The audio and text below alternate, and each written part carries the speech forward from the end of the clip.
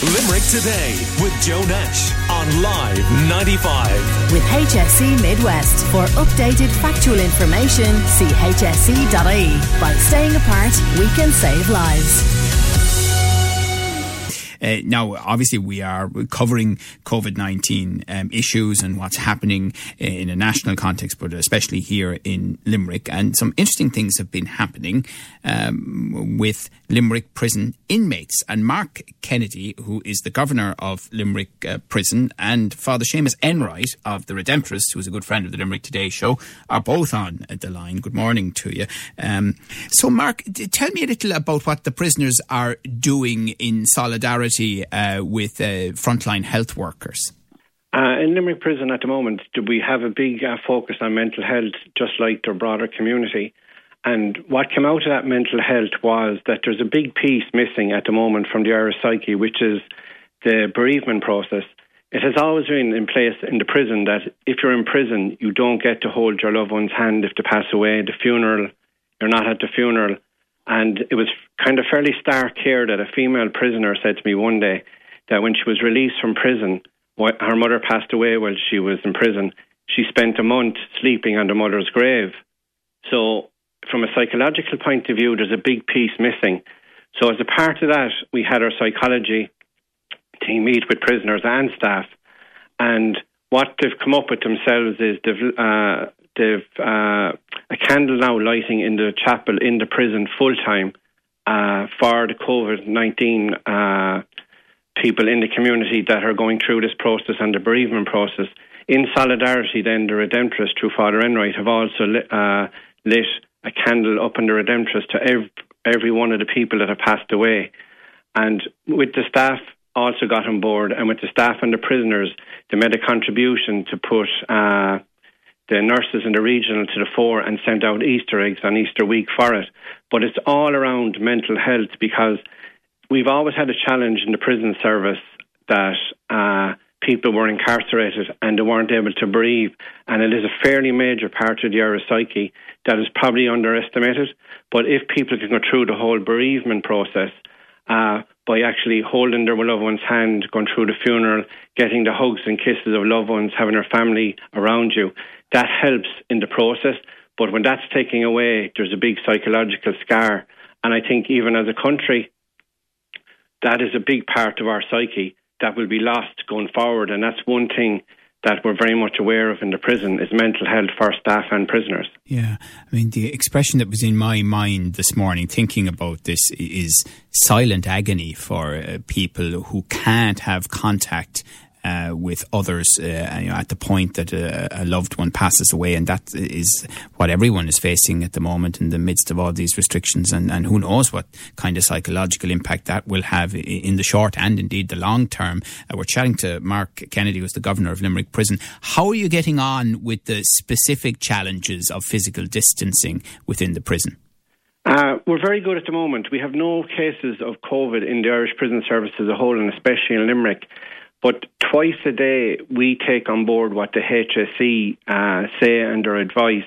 So at the moment, we have screening of everyone that comes into the prison, their temperature, and there's a questionnaire. All new committals are put into a cocooning state for 14 days and have to wear PPE when they come out. The staff are very much well educated around it with continual professional development, and the prisoners themselves, through the Red Cross and the Redemptorists, we have a channel set up in their cells that there's reflection and there's yoga and that. And what we're trying to do is, the prisoners themselves are watching the media and it's kind of very sensationalised.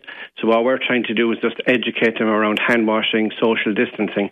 And at the moment, we have no cases and no tested cases, but we have a number cocooning and we have a number in isolation at the moment, but that's only for their own health and the health of the staff. But like at the moment, we're like a small community and like a small household, but we do have the facilities to put someone away from the general population, and cells are like single cell occupancy is a thing that we never really had in Limerick. We have it now because we transferred a number of prisoners to open centres and that. So we're very much, this is probably the first week, I'd say, in about 7 or 8 years that there's no prisoner sleeping on the floor in Limerick. And have you had special temporary releases? We hadn't really. We've a number of prisoners got out. We transferred prisoners to open centres, low risk, but there hasn't been the mass exodus of prisoners. We've the normal run of the day when people's sentences are up, they're released, but we haven't anyone got out, especially for this.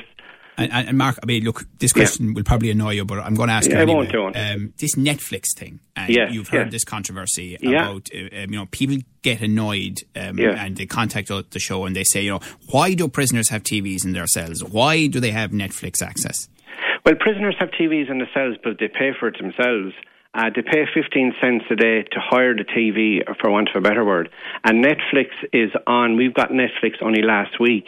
And it's 2 programs a day is what they see. So if they're watching The Crown or one of these programs or any of these new series that are out, they might watch a film at 7 o'clock.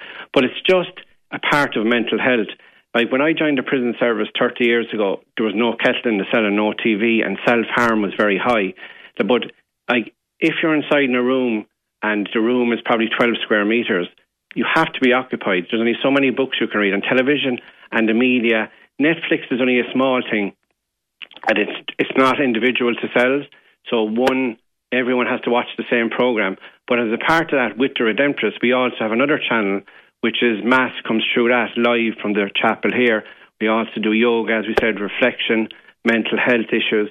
Netflix it's popular enough, but it's not a major thing. But people will get annoyed about it. But the prisoners pay for themselves.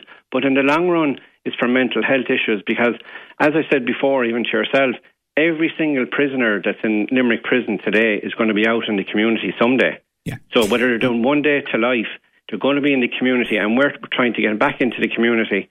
Okay. And the rehabilitative element of it. I want to just bring in Father Seamus Enright, Rector of the Redemptorists, and you mentioned the Redemptorists a couple of times in your contribution there, Mark. What are your thoughts on all of this, Seamus? Of the coronavirus? Well, no, just in terms of the work that's going on in the prison and the efforts being made. Yeah. Well, Father Michael Kelleher, of course, in the community here is one of the chaplains in the prison, so that gives us a very strong connection with the prison. And then for the past number of years, we've celebrated the novena there every year in June. And I think what Mark is saying resonates with me. If prison is about rehabilitation, then mental health issues obviously have to be a concern.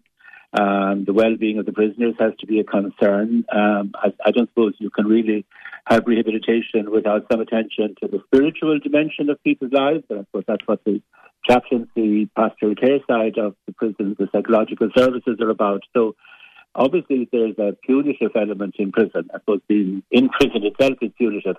But if it was purely punitive, then I don't think it would be of benefit to the wider community. There has to be some element of some strong focus on rehabilitation. And I know from my bits of connection with the prison, and I know that Mark and Cedric Byrne and the other people there have this very strong commitment to rehabilitation. So I'd be supportive of what they're doing. And I can understand why people get irritated. But I think if you look at the wider picture, there has to be this focus on rehabilitation, preparing people to take their places back in society again. And hopefully a spell in prison brings about change in people's lives, and therefore they come out of prison and hopefully they won't be going back to crime and they won't be going back to prison again. Okay. Listen, thank you both very much for talking to us this morning. It's a very interesting aspect of all of this, and we appreciate your time, and we'll talk to both of you again in the future. Father Seamus Enright, the Rector of the Redemptorists, is a regular with us and a good friend of the Limerick Today show, and we were also chatting to Mark Kennedy, who is the current governor of Limerick Prison. Call Limerick Today now on 46 19 95.